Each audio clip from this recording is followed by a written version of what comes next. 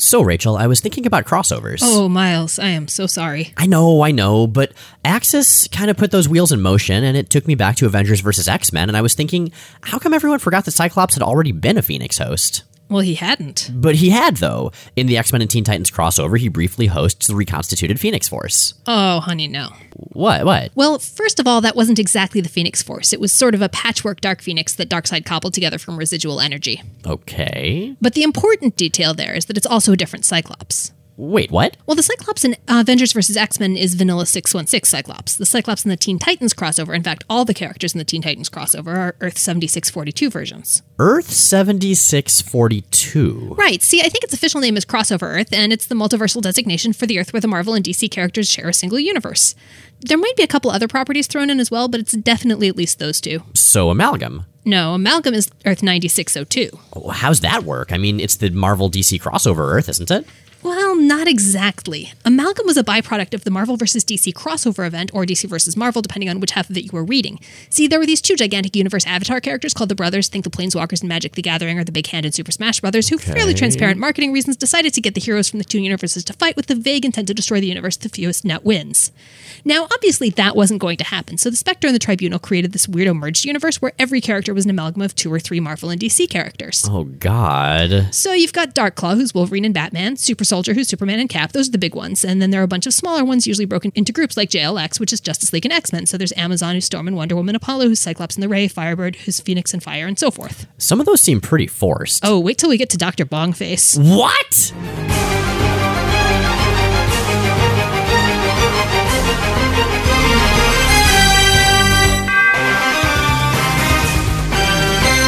Hi, I'm Rachel Edidin. And I'm Miles Stokes. And we are here to explain the X-Men. Because it's about time someone did. Welcome to the 33rd episode of Rachel and Miles Explain the X-Men, where we walk you through the ins, outs, and retcons of our favorite superhero soap opera. This time we're going to be looking at a one-shot and a miniseries that a lot of our listeners have been asking about. Specifically, the Teen Titans and Micronauts crossovers. And I want to mention briefly that in the second half of this episode, when we're going to be talking about the Micronauts miniseries, some of that is going to involve not particularly graphic, but still fairly involved discussions of sexual violence. If that's not something you want to listen to, we would recommend dropping off after the X-Men Teen Titans crossover. Now, I don't know if it's exactly accurate to call them crossovers. In my head, that means a very specific thing, as does event, as does one-shot.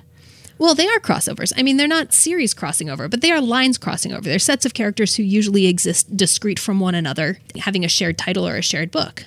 In my head, crossover specifically refers to those annoying things where you have to buy a couple issues of, X Factor and a couple issues of, Moon Knight to get the whole story. Like it's part 1 and 3 in one title, part 2 and 4 in another. So it sounds like what's going on is that when you say crossover, it's a structural term. And when I say crossover, it's a narrative term. I think so, but I think for the purposes of what we're discussing here, we could really use the language interchangeably because otherwise we're going to become crazy people very quickly. I mean, I feel like what I want to do is just have crossover be any intersection between lines, and then we'll just be really specific in our descriptions of the formats. Does that work? So mote it be. Right. So the first one of these is the X-Men Teen Titans crossover. This is in September of 1982, and this is not the first Marvel DC crossover. And there had been a Spider-Man-Superman crossover in the mid-70s, but it hadn't really been a big deal event in the way that this was. It hadn't been nearly as highly publicized, for instance. The creative team was pretty all-star. It was Chris Claremont writing, Walter Simonson on art, and actually, interestingly, by this point, Len Wein, who had written Giant Size X-Men #1, was over at DC, and so he was the DC editor on point on the series. Oh, okay, yeah, so there's your crossover point. That's kind of awesome. To me, the two teams seem like a pretty good match, you know? They're kind of the strange, outcasty, very character interaction-focused teams of their respective universes. I will take your word for that. I've got to say, and I feel like we should qualify at this point in general. You've probably read a little more DC than I have. Only a little. My DC universe is basically the DC animated universe and Starman, and that's pretty much it. I'm not much past you on that one. I've always very much been a Marvel guy. However, I did do a little research before this episode, so we have some information. That said, listeners, I'm going to screw this up in like at least 3 places over the course of the episode, so please bear with me if you would like to. Well, actually, we have comments on our posts on our blog for exactly that purpose. Right, and I want to qualify our approaches to both of these in general, because they're cool series, but we are coming into this as experts whose knowledge base and frame of reference is very X-Men focused, as is this podcast. So when we're going to be looking at these, we're going to be looking at them primarily from that angle. Again, as in our video reviews, when we look at crossovers, we primarily focus on the X-Men sides of that. That's going to be the case here as well. And although I got to say, these books, they do a pretty good job, and we'll get to more of this later, of kind of cluing in one side of the readership to what's going on with the characters from the other side of the readership. Yeah, Claremont is either writing or co-writing these, so there is definitely no shortage of exposition. Yes, there's words everywhere. We're just drowning in words, and also action figure tie-ins in one case. So, starting with X-Men and Teen Titans, let's place this in continuity. This is September 1982, so this is happening right before the Brood Saga. I think that starts the next month. Kitty was still pretty new on the team. Cyclops was, I believe, still on the team at this point himself, right? Yeah, he was. This was pre-Madeline Pryor. So the team at the time was Cyclops, Storm, Wolverine, Colossus, Nightcrawler, and Kitty Pryde, who at the moment was called Sprite, but of course would change her names and her costumes about every 10 minutes. Yeah, she's going to be Ariel in the Micronauts series, but for now she's Sprite. On the other side of the crossover, we've got the Teen Titans, and they are one of DC's top lines at the time. We mentioned this as kind of not our bailiwick, but let's try to do like a brief overview of who's coming in on the other side. Okay, so the new Teen Titans, I think a lot of people think of them as like the sidekick team because some of the characters on there are sidekicks for other characters. You know, you have like Robin and stuff like that. Really, only about half of them are. What unites them is that they're all teenagers, and with the exception of Robin, they're all a little strange in their own ways. So we have, of course, like I said, Robin, and this is Dick Grayson, the first Robin before we got like the 15 other ones that came after him. We also have Raven. She is a half-demon empath who has a psychic soul self that she can kind of control and switch into. Her father's a demon named Trigon. And that sounds like a cleaning product. Or possibly a rune from Eternal Darkness. See, it fits perfectly. Man, I love Eternal Darkness. The fact that game was not a bigger success is a damn crime. It's true. Then we also have Starfire. Now, she is a princess from an alien race, and she is super strong, can fly, energy blasts, that sort of thing. She also has the ability to absorb languages through physical contact, and when it comes to doing so for male characters, that's typically through kissing them because it's more fun. That's sort of a very benevolent version of Villain Rogue. We also have Changeling. Now, he's mostly been known as Beast Boy. In this arc, he's called Changeling instead, not to be confused with the Changeling character in Marvel who briefly impersonated Professor Xavier and then died back in the Silver Age. Or the fact that people keep on calling Nightcrawler Changeling for no particular reason. Or the fact that they call Morph Changeling sometimes, and for a while it seemed like he was the alternate universe version of Changeling from the Silver Age. It gets very confusing. I actually assumed when someone first called Gar Changeling in this that they were just pulling that out as a random nickname just because I was so used to people doing that to Nightcrawler. It's like the point in Batman and Robin when they don't use Robin's real name for most of the movie, and then he and Batman get in a huge fight, and just out of nowhere, Batman just yells, Dick! And you know it's his name, but there's a moment of, wow, really, Batman? Come on, Bruce. So yeah, Beast Boy's origin, I love his origin. So he was sick as a child with this weird rare disease, and so his parents treated him with this serum that ended up giving him shape-shifting powers. Modern medicine, ladies and gents. He was also previously on the Doom Patrol, who are a wonderful team, but that's a topic for another episode. You know, this drives home something I really appreciate about the X-Men. The whole mutant powers thing just completely gets around having to have ridiculous superpower origin stories. It's true. It's just like, you know, they've just got them. Just run with it. Just deal. So the last three characters, they don't really do a lot in this crossover, so we'll just go through them quickly.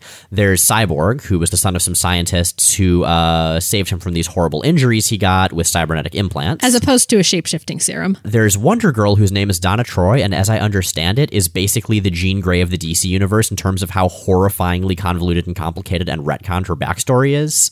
She's kind of an alternate past younger version of Wonder Woman, but also kind of very much not. So I say, let's not worry about it. Her name is Donna Troy. There she is.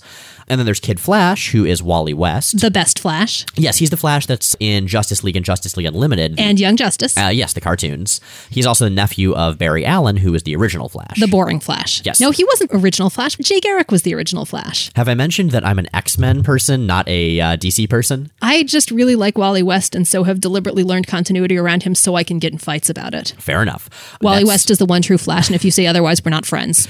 That is our team of New Teen Titans who are going to meet up with the X-Men. Let's dive right into the story. So The frame story revolves around Darkseid, who, if you're coming from a Marvel angle, is a very, very rough analog to Thanos. He is one of the new gods created by Jack Kirby. Can we get some background on there, Miles? Do you know much about those? I don't know a lot, except that that's where Jack Kirby's best costume designs came in my opinion. You have like Big Barda, Mr. Miracle, Calabac, all these characters with lots of big circles on them and head armor things and big shoulder armor and stuff. Darkseid's big thing is basically death and negation of life, and also being a scenery-swallowing despot. And wearing a very attractive miniskirt. Really, it's Kirby at his most spectacularly cosmic. And I want to actually digress for a moment to that, because this is Walter Simonson doing Jack Kirby, which is one of my favorite combinations. These are two artists who worked in very different but very complementary styles, and the extent to which Kirby has been an influence on Simonson, especially on cosmic stuff, is really evident, and I think actually nowhere more than in Simonson's eventual design for the X-Men villain Apocalypse. And of course, Beta Ray Bill, the character he created for Thor, is very, very Kirby designed, as is everything in Thor. Kirby was the original artist, and Simonson was the one who, for many people, certainly me, defined the look of that entire part of the Marvel Universe. So Darkseid is talking to a dude named Metron, who is sort of a librarian with a magic chair. He is hooking Metron up with tech to go through a dimensional wall. Now, I thought initially that this would be the wall between the DC and Marvel universes, but it's not, is it? No. So in this version of Earth, 7642? Sure. The Marvel and DC characters are just sort of coexisting, which brings up a lot of questions, which probably would take an entire episode to go into, so we won't. The dimensional wall, it's called the source wall most commonly, and this was a concept that was based on a Jack Kirby idea of this wall that separated the source of all existence from the known universe. This series is actually where we first see like the source wall physically represented. This might be me doing the conspiracy pinboard thing. Later on, he says that it's also going to let him get into the realm of imagination itself. Right. So one of the things that we didn't mention about the New Gods is that whole subset of the DC universe is the Fourth World. Yeah, Fourth World, exactly. So can we reasonably state that the Source Wall is in fact the fourth wall that he's trying to break through? And so there's just Deadpool sitting on top of it, having like little captions that are aware of the fact that he's in a comic. I don't know. I'm just really, really entertained by that. Well done. See, I don't know. I think it might sort of have been intended to be the wall between the DC and Marvel universes, because somehow him doing that gives Metron access he didn't have before to the X-Men. This part is, I gotta say, really unclear. I don't know if we just didn't read closely enough, or if there's some DC stuff that would have made it make more sense, or if it just is unclear. But yeah, I wasn't really sure how what's happening here impacts what happens next. So next, the readers also get access to the X-Men, and we get the classic Danger Room open. Colossus and Wolverine and Nightcrawler are in their Danger Room training. We then see Storm watering a plant with her weather powers. We see Cyclops knocking a bunch of pool balls into the pockets using his optic blast. This has happened before, and it's something that comes back every once in a while, which is that Cyclops' secondary mutation is cheating at pool, and it's never not delightful. It just seems like a strange way to introduce a bunch of Teen Titans readers to a very important X-Men character, but whatever. I kind of like it. And I think what this sets up really well is that the X-Men are not on high alert at this point. The X-Men are just bumming around the mansion doing their X-Men stuff. Kitty's like about to make them a meal and just phases in to ask about that. Yeah, and as being the teenager who's really excited about like her first time cooking for everyone. Yeah, so they all end up going to sleep that night, and they're visited by a shadowy figure with weird stuff on his hand. And again, this is really unclear because it looks initially like it's Metron. It's wearing Metron's colors. It's got Metron's visual cues, but it's not, is it? It's Darkseid. Because Kitty wakes up and sees Darkseid and freaks out, and at this point, everyone's awake. They're trying to figure out what's going on. Well, what we know has been going on, what we've seen, is that he's been reaching into their heads and basically pulling out memories of Phoenix. Now, why would an ultimate supervillain like Darkseid want memories of one of the most powerful forces to ever exist? We'll get to that shortly, because right now, there's someone at the X-Mansion door. Yeah, Jean Grey shows up. So that's a weird thing, because this is very much after the Dark Phoenix saga. Briefly just sort of shows up and discorporates. And so the X-Men are understandably freaked out. And the other person who's freaked out is Raven from the New Teen Titans elsewhere in New York. She wakes up from a dream that she was attacked by the Phoenix Force. So are the Teen Titans actually canonically based in New York, or are they in like Metropolis or Gotham or another imaginary DC city and have just been relocated to New York for this crossover? All I know is they live in a big skyscraper shaped like a capital letter T, which seems very structurally unsound. Changeling shows up, and Starfire as well, and she describes her dream. Changeling turns into a sort of version of the Phoenix. And I want to point out that Changeling does this based on, let me actually pull up this description because it's so bare bones. So the description that Raven gives of her dream is, the dominant image was a woman, a goddess, shrouded within a majestic bird of fire. And based just on that description, Changeling perfectly visually replicates Phoenix. At which point Starfire goes ballistic and attacks Changeling because she knows about the Phoenix. And this for me was the first part where I started being really curious, like, wait, how do these worlds overlap? How do the Titans know about Phoenix when so little of the Marvel Universe actually does? This also brings up sort of an important Gar point, at least for me, which is that he can take any form, but they're always green. So he's like the Impossible Man in that regard. Without the purple, yeah. What we go to now is sort of the equivalent of the X-Men Danger Room / X-Mansion opening where we meet each of the Titans. Right, so they figure that this is serious business and they send out the Titan signal. The main thing that's relevant in introducing each of the characters, for the most part, is just them saying, hey, I wonder what's going on. I am doing a thing. Is that Robin is actually fighting this guy named Deathstroke the Terminator. The most colorfully attired assassin. It's true, he's got a lot of bright orange going. He's dressed half in bright orange and half in bright blue. Like, he wants to make really, really sure that whichever side of the visible spectrum you're going for, you'll notice him. One of the things I like about both of these crossovers, we have a lot of as you know, Bob moments where characters will say stuff that everyone knows. So, for instance, you're a real hotshot, Robin, but against me, a man who utilizes 90% of his brain capacity with the physical abilities to match, you're simply outclassed. Funny you should bring that up, Deathstroke. Do you also have your fear gun and other related accoutrements sold separately? I do, and I'll use them in a later scene in this very story. I hope you explain them then, too, because I might not be in that scene. So we see the X-Men checking in with the Greys, Jean Grey's parents, who cannot freaking catch a break. Their daughter dies, and all of a sudden a specter of her shows up. They also got a miserable Phoenix visitation, and there have also been a series of Phoenix-related manifestations at other points that she had some kind of relationship to, so places like the Hellfire Club. And as the X-Men are looking into Phoenix appearances, Starfire is explaining why she just punched a bird. So do you really need a reason to punch a bird? I hate birds. I hate those freaking things, man. On my planet of, I forgot its name, where my name is Coriander, we punch birds all the time. You know, they're also only like half a step from pterodactyls. As we all know, pterodactyls basically exist in superhero comics to get punched in the damn head. But yeah, Starfire explains that Empress Lilandra of the Shi'ar Empire, when the Dark Phoenix was attempting to destroy the galaxy after wiping out the race of the Dabari, Lilandra put out the all-call to the various cosmic empires saying, hey, there's bad stuff going on, watch yourself, we're doing what we can. I think in general, this crossover does a really, really good job mixing the cosmic stuff because the Marvel multiverse is huge. I assume that the DC space stuff, what I know of it, the Rand, Thanagar, all those guys, is a big, sprawling, many empires fighting, and those integrate very, very smoothly. It makes less sense that all of these superhero teams have been operating in parallel and just kind of ignoring each other for their entire lifetimes, which is the other thing that you're sort of supposed to take on faith in this crossover. But the space stuff is well connected. Meanwhile, it turns out that Deathstroke the Terminator has been working for Darkseid. He's sort of Darkseid's man on Earth who's taking care of tasks for him.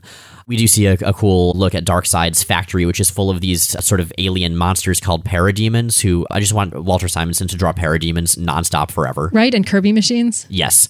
What's happening here is that Starfire is realizing, well, shit, if the Phoenix Force is back, I gotta take it out, and you guys can either come with me or not. And all she really knows is that it has or had some connection to the X-Men, or someone remembers it having been connected to the X-Men.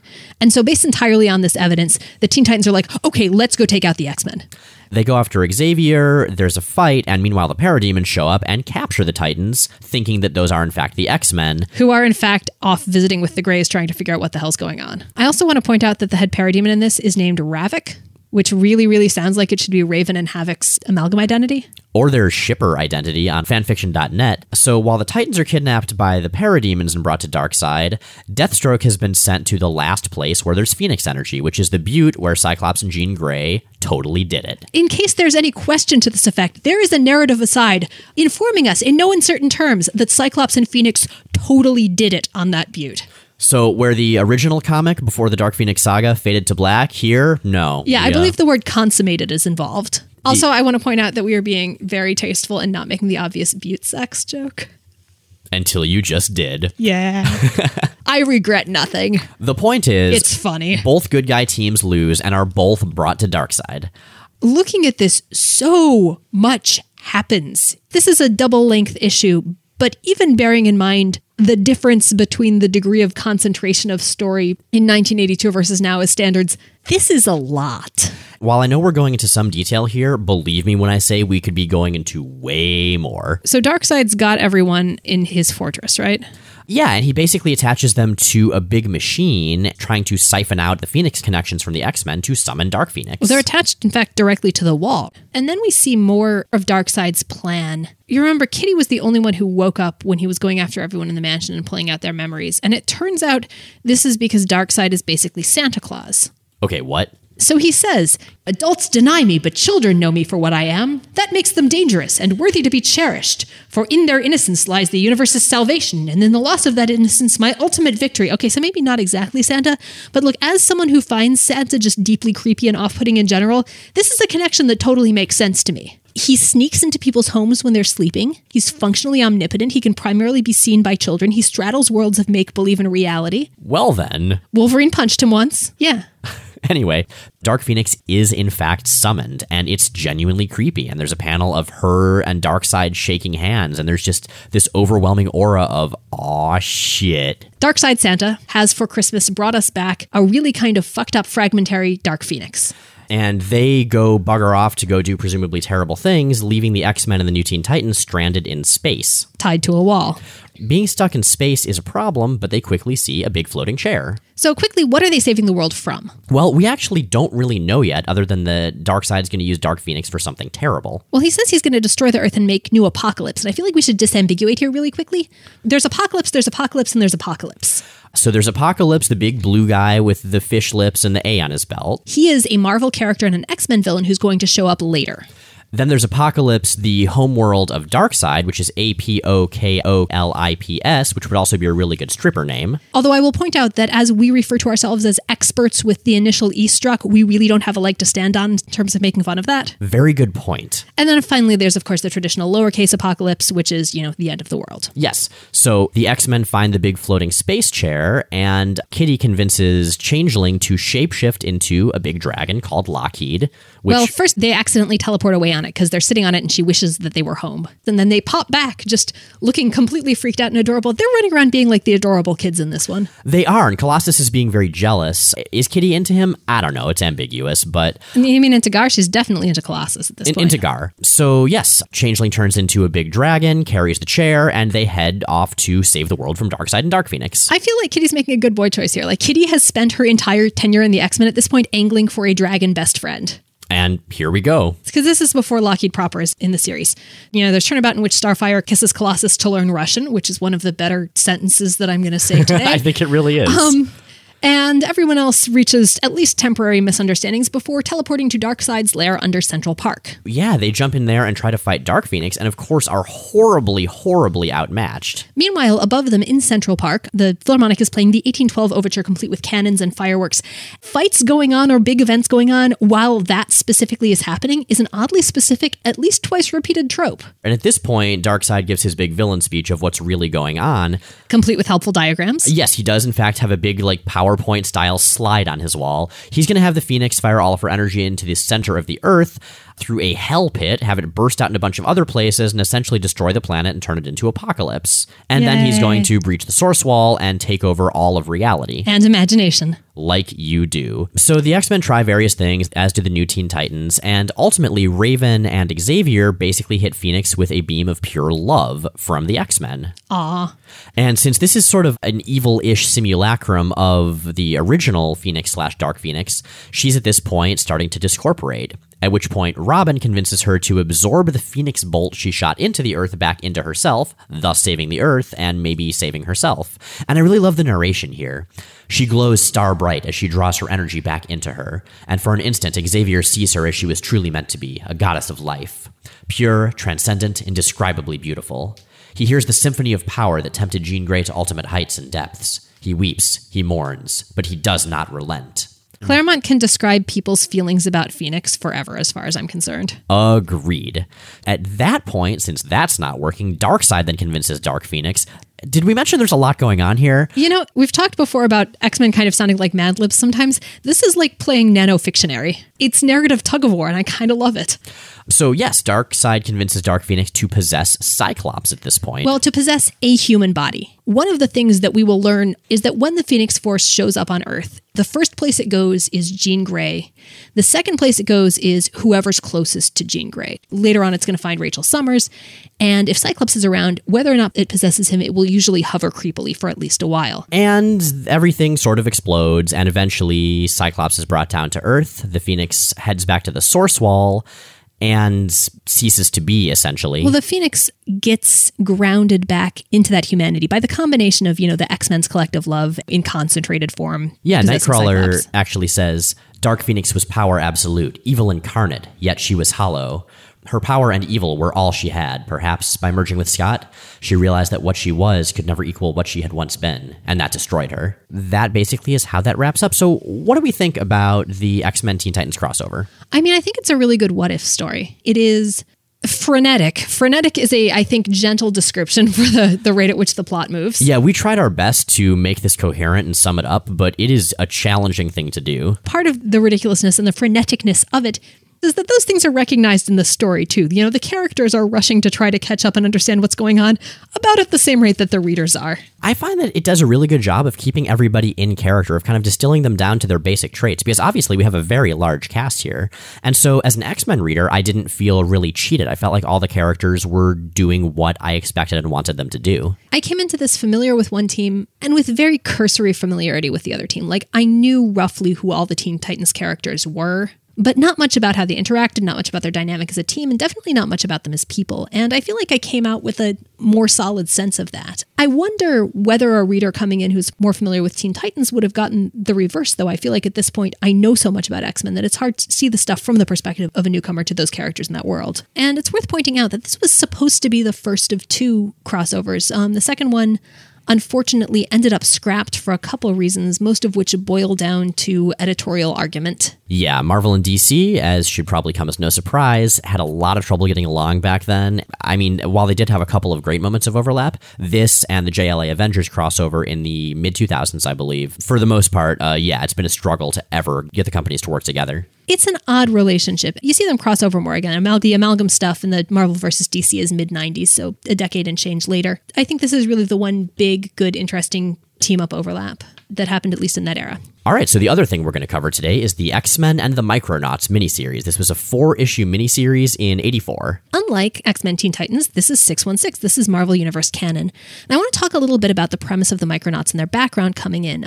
The Micronauts are a lot like ROM. It's a comic based on a toy license. As with ROM, it was written by Bill Mantlo, who took a very, very bare-bones line and turned it into a long-running and incredibly beloved series. Mantlo was an editor at writer in Marvel in the 70s and 80s. He actually started out as a colorist, moved into editorial and writing. He started out as a fill-in writer and later wrote a lot of really well-known titles. He's best known again for ROM and Micronauts. He also created Rocket Raccoon of Guardians of the Galaxy. He wrote Cloak and Dagger, and there aren't really very many Marvel titles that he didn't write at least one issue of at some point. He left and became a lawyer, and then in 1992, he was struck by a hit-and-run driver while he was out rollerblading. He suffered irreparable, extremely severe brain damage. His brother, for years, has been trying to raise awareness and collect donations to cover Mantlo's ongoing care, which is incredibly expensive and incredibly difficult to get. Something that I think is worth touching on in this context is that comics are not a stable industry to work in financially. And over again, there have been situations where long-term household name creators have had major medical or financial crises and found themselves completely at sea. In addition to donations to Mantlo's care, if you can, we would really encourage you to donate to an organization called the Hero Initiative, which exists basically to serve as a financial safety net for veterans of an industry that really never allowed them to build one. Absolutely. We'll put links to both of those on our website. It's the holiday season. If you're looking for a place to go, Bill Mantlo, Hero Initiative, that's something that we'll definitely be doing this season, and we'd like to see you guys do that as well. Totally. In the meantime, though, Micronauts.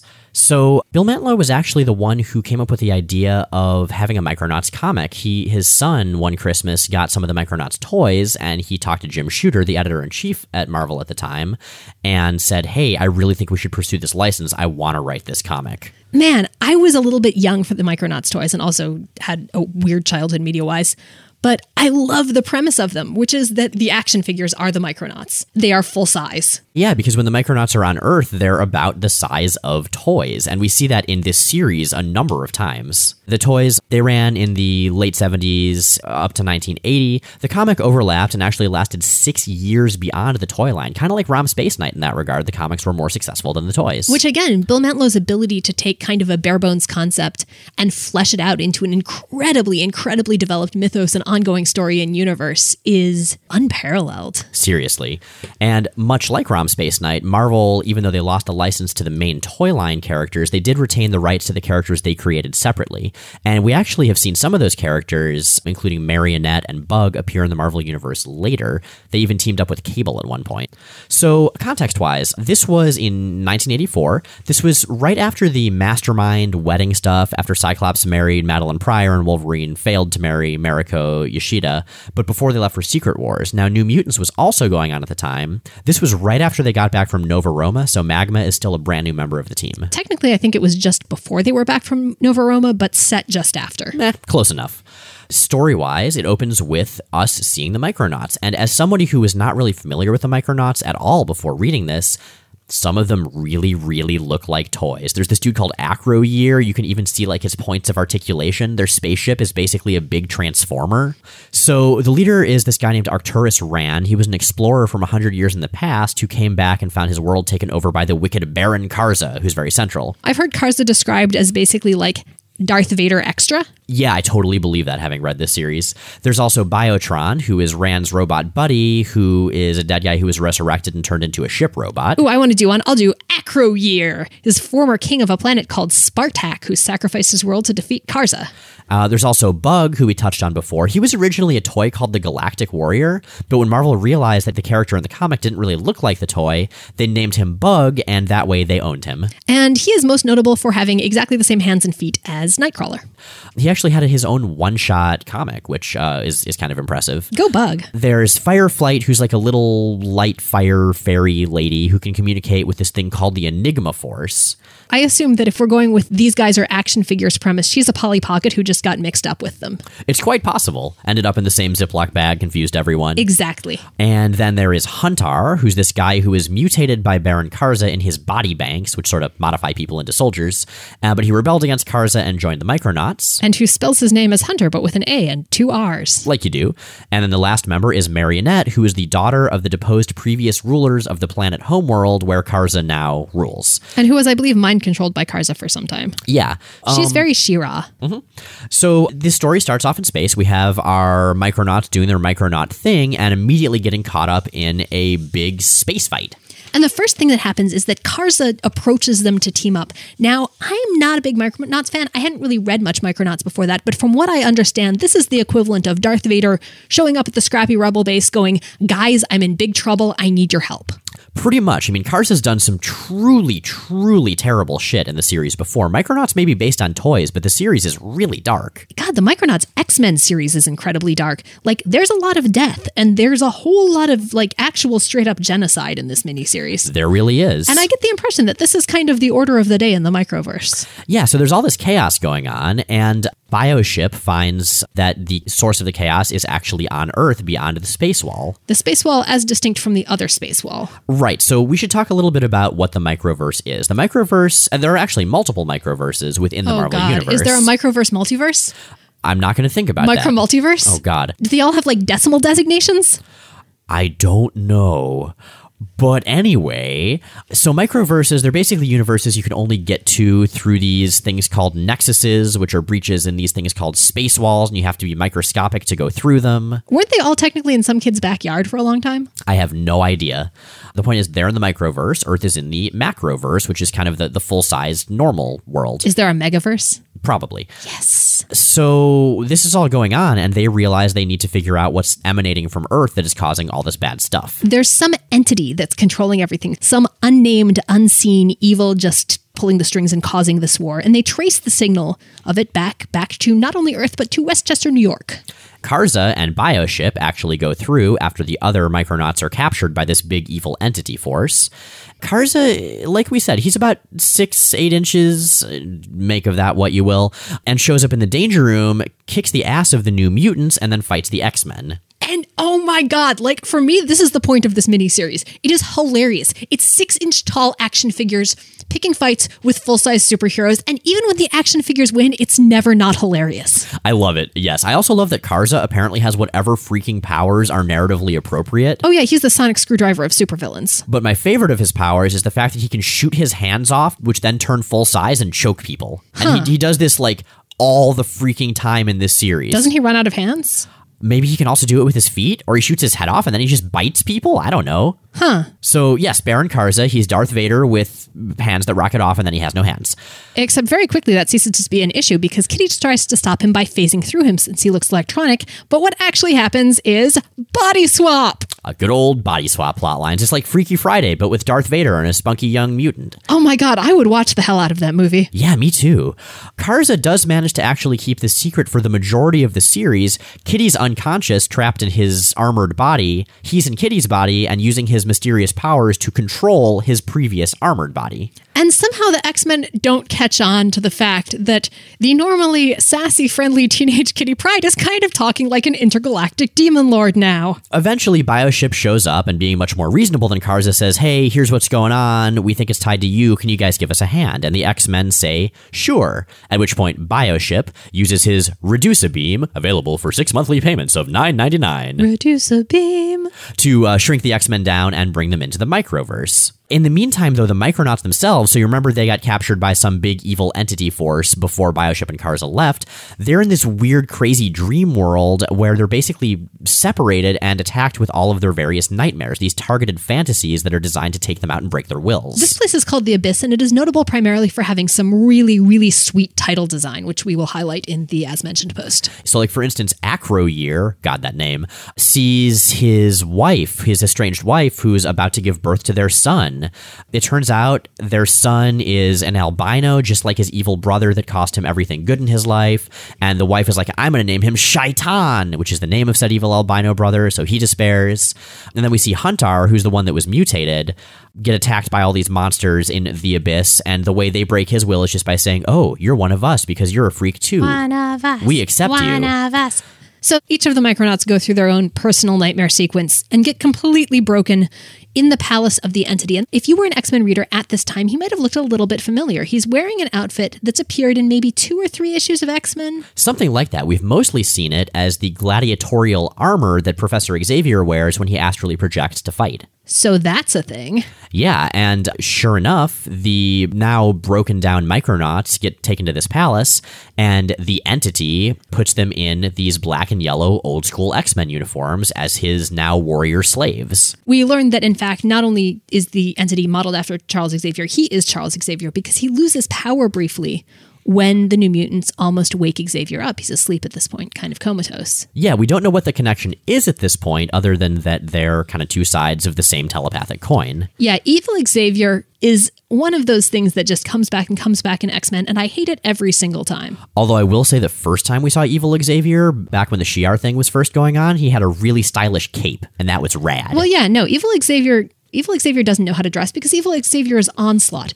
Evil Xavier occasionally knows how to dress or has looky moments, but mostly it's that you're taking a character who's really kind of a dick anyway and pretty morally gray in a lot of ways, and then being like, no, that's his good half. This is his evil half. If Default Xavier is good Xavier, who has so thoroughly compartmentalized his evilness, why is he dressing teenagers up in spandex and forcing them to fight supervillains? Shouldn't he be like completely beatific and wonderful? I think you're just describing X-Men as a franchise in the Marvel Universe as a universe right there. So The X-Men show up on Baron Karza's homeworld, and at this point, Karza, who is currently manipulating, he's in Kitty's body, says, hey, I think I should stay here. I'm really scared, because he wants to be able to figure this whole thing out and to operate independently. And then basically puppets the Karza armor to be like, yeah, she should totally stay here. That's a great plan.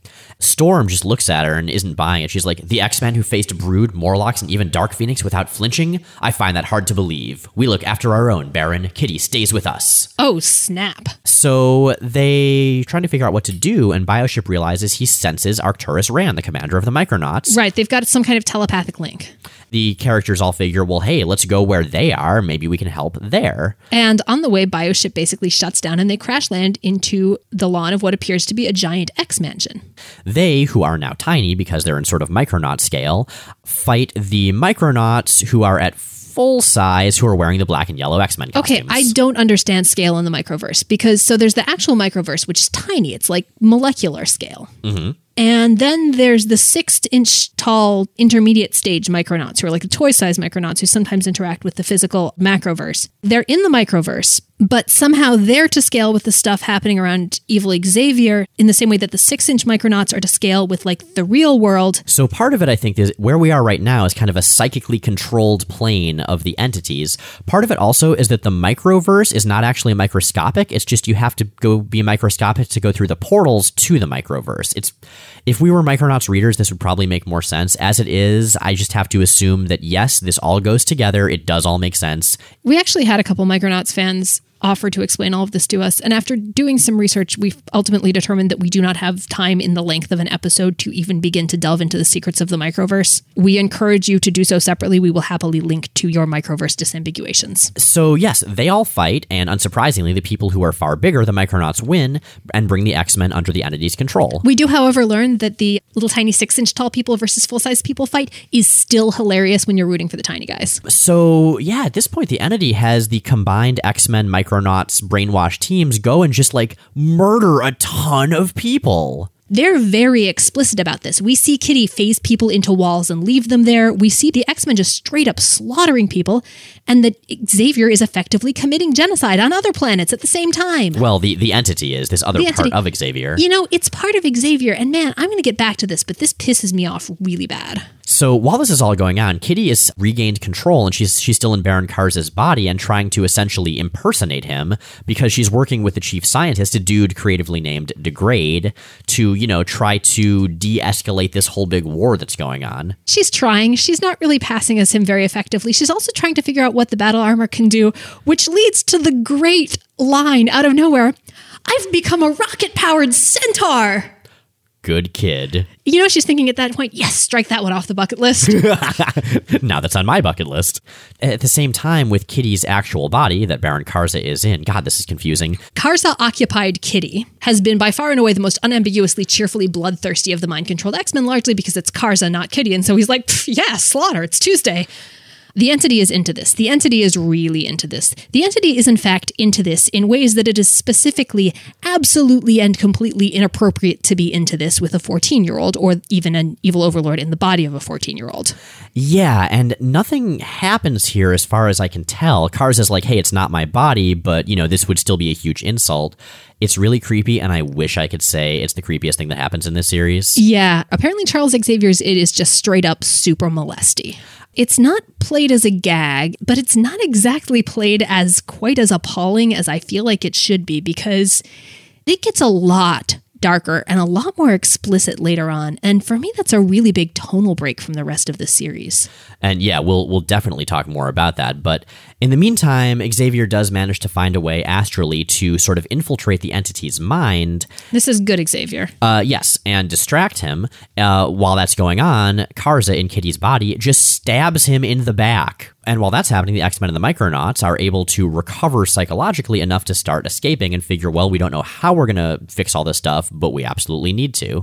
We find out explicitly during the confrontation between Xavier and the entity that the entity is, in fact, explicitly, specifically part of Xavier. It's not just a dark reflection, it is Xavier's dark side, which makes the creeping on Kitty thing so much creepier. And he gets the opportunity to be creepier than that because in his confrontation with good Xavier, he switches their bodies. Yet another body swap. We're now at 2 in this series. Leaving the entity happily at home in Westchester with the New Mutants. And so what he does, because one of his things we've seen is to sort of possess people and take them over and turn them into these violent thralls, he starts with Danielle Moonstar, who's been in there sitting with Xavier trying to get him to wake up because he's basically comatose, or appears to be. And I mean, how do we describe this, Rachel? He functionally psychically rapes her. I mean, he basically disables her from the fight by causing her to have nonstop orgasms. And at that point, she's his slave. This character is, I believe, 16 years old at this point. This is not subtextual. This is not subtle. It's really clear in the art, and it's really clear in the narration what's happening. I haven't read a lot of Micronauts, but the big explosions and the planets getting destroyed and the big galaxy at war stuff, again, seems like it's in keeping with what I know of the tone of that book. This particular aspect of the story feels like a pretty major deviation from the tone of everything else in the crossover and both books. It's really disturbing, and for me at least, it really colors the rest of the series.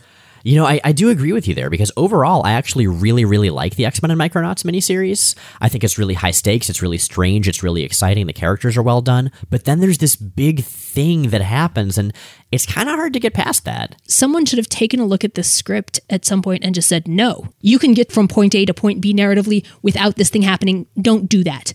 That's the other thing that blows my mind. This is Comics Code Authority approved. Right, and we have literally millions of people dying, one attempted rape and one actual rape, and it's CCA approved. What's going on here? Both of those of teenagers by an adult. Exactly. But that being said, there is still a big fight to finish. So what then happens is the entity, who's essentially getting more and more powerful, attacks the Enigma Force that's holding the entire microverse together. At which point, it blows up all the planets on the perimeter, incinerates Degrade, and kills millions of people, once again with the mass murder. How is Xavier allowed to go back home and keep being the leader of the X-Men after this?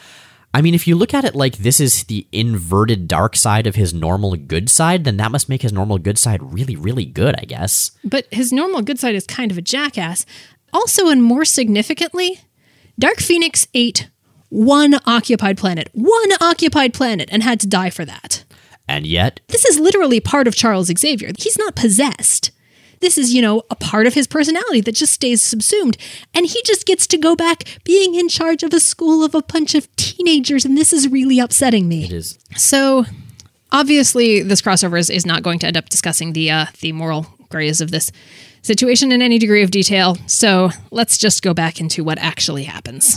Yes, indeed. So, as the microverse is being destroyed, the X-Men head back to the X-Mansion in the Macroverse, at which point we see that Karza has used BioShip's technology to give Kitty's body a new costume.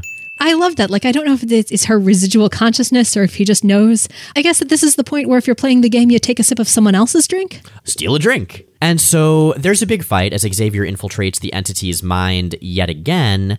His body, meanwhile, is dying, the entity's body that Xavier's been swapped into.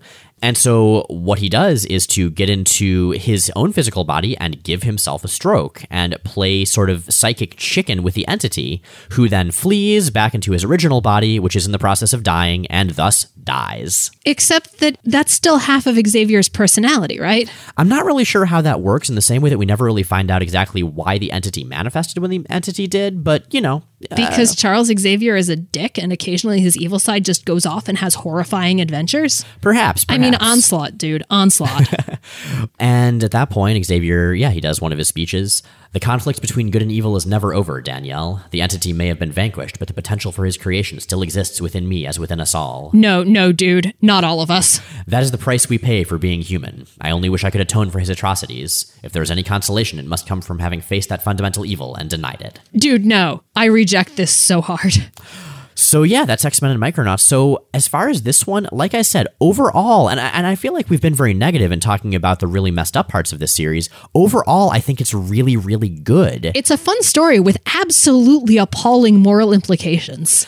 If they would just take out about 3 or 4 pages of the story, it would go to instant classic status in my mind. And maybe like address the genocide thing a little. You know, I feel like that at least fits the general tone of the plot. And the Micronauts comic, as I understand, does feature a lot of really dark stuff like that. My main argument with that isn't that it happens in the story, because I agree that it does seem to be fitting the tone of the comic that they're appearing in. It's the ramifications of that degree of genocide versus the ramifications of the Dabari and Dark Phoenix. Well, fair enough. But okay, that bugs me. So would we recommend X-Men and Teen Titans? Would we recommend X-Men and Micronauts? In both cases, I think conditionally, but for somewhat different reasons. X-Men and Teen Titans is a lot of fun. It's outside of continuity. It's extremely madcap. Isn't going to give you any particularly useful grounding in anything, but it's a lot of fun. X-Men and Micronauts is, in general, a well-written series, but it's a well-written series with some really, really, really big problems that I think may end up being deal breakers for some readers. If you're the type of reader who can just sort of mentally shelve bits that are just super not okay and just focus on the rest, I think this could be a great series. If not, you know, sadly, it's one that's probably best to be skipped. Yeah, you can read the first issue. Yes, exactly. I think the first and second issue, we don't have anything truly horrifying happening. Well, except for a lot of death. You know, it's only death. This is America. Death is fine. As long as you don't swear. Exactly. So, let's go into questions. All right, sounds like a plan. So, Spousal Orb, which is that's a really great name. Great and strange name, asks on our website, where can I find more X stories with developed female leads, specifically Jean Grey? Oh, you are singing my song, Spousal Orb. Well, there's a Storm ongoing right now, but that's not exactly specifically an X book. It's really focused on Storm outside of the context of the X-Men. Older Excalibur is fantastic for that. It's a team that tends to be pretty gender balanced with a lot of really, really good female characters and a lot of emphasis on friendship between women. I think any era where Storm and Jean Grey are both on the X-Men, you'll see a lot of that. And I think a fair lot of it during the X-Men in Australia arc. Let's see. And the eras of Uncanny X-Men and New Mutants that we're in right now in the podcast are both really strong for that as well. For Jean Grey specifically, your best shots are actually going to be one-shots and outside stories. We've mentioned specifically a lot of all-ages Jean Grey, just because we have the young daughter of a listener who's a huge Jean fan. We've been trying to find more stories for her.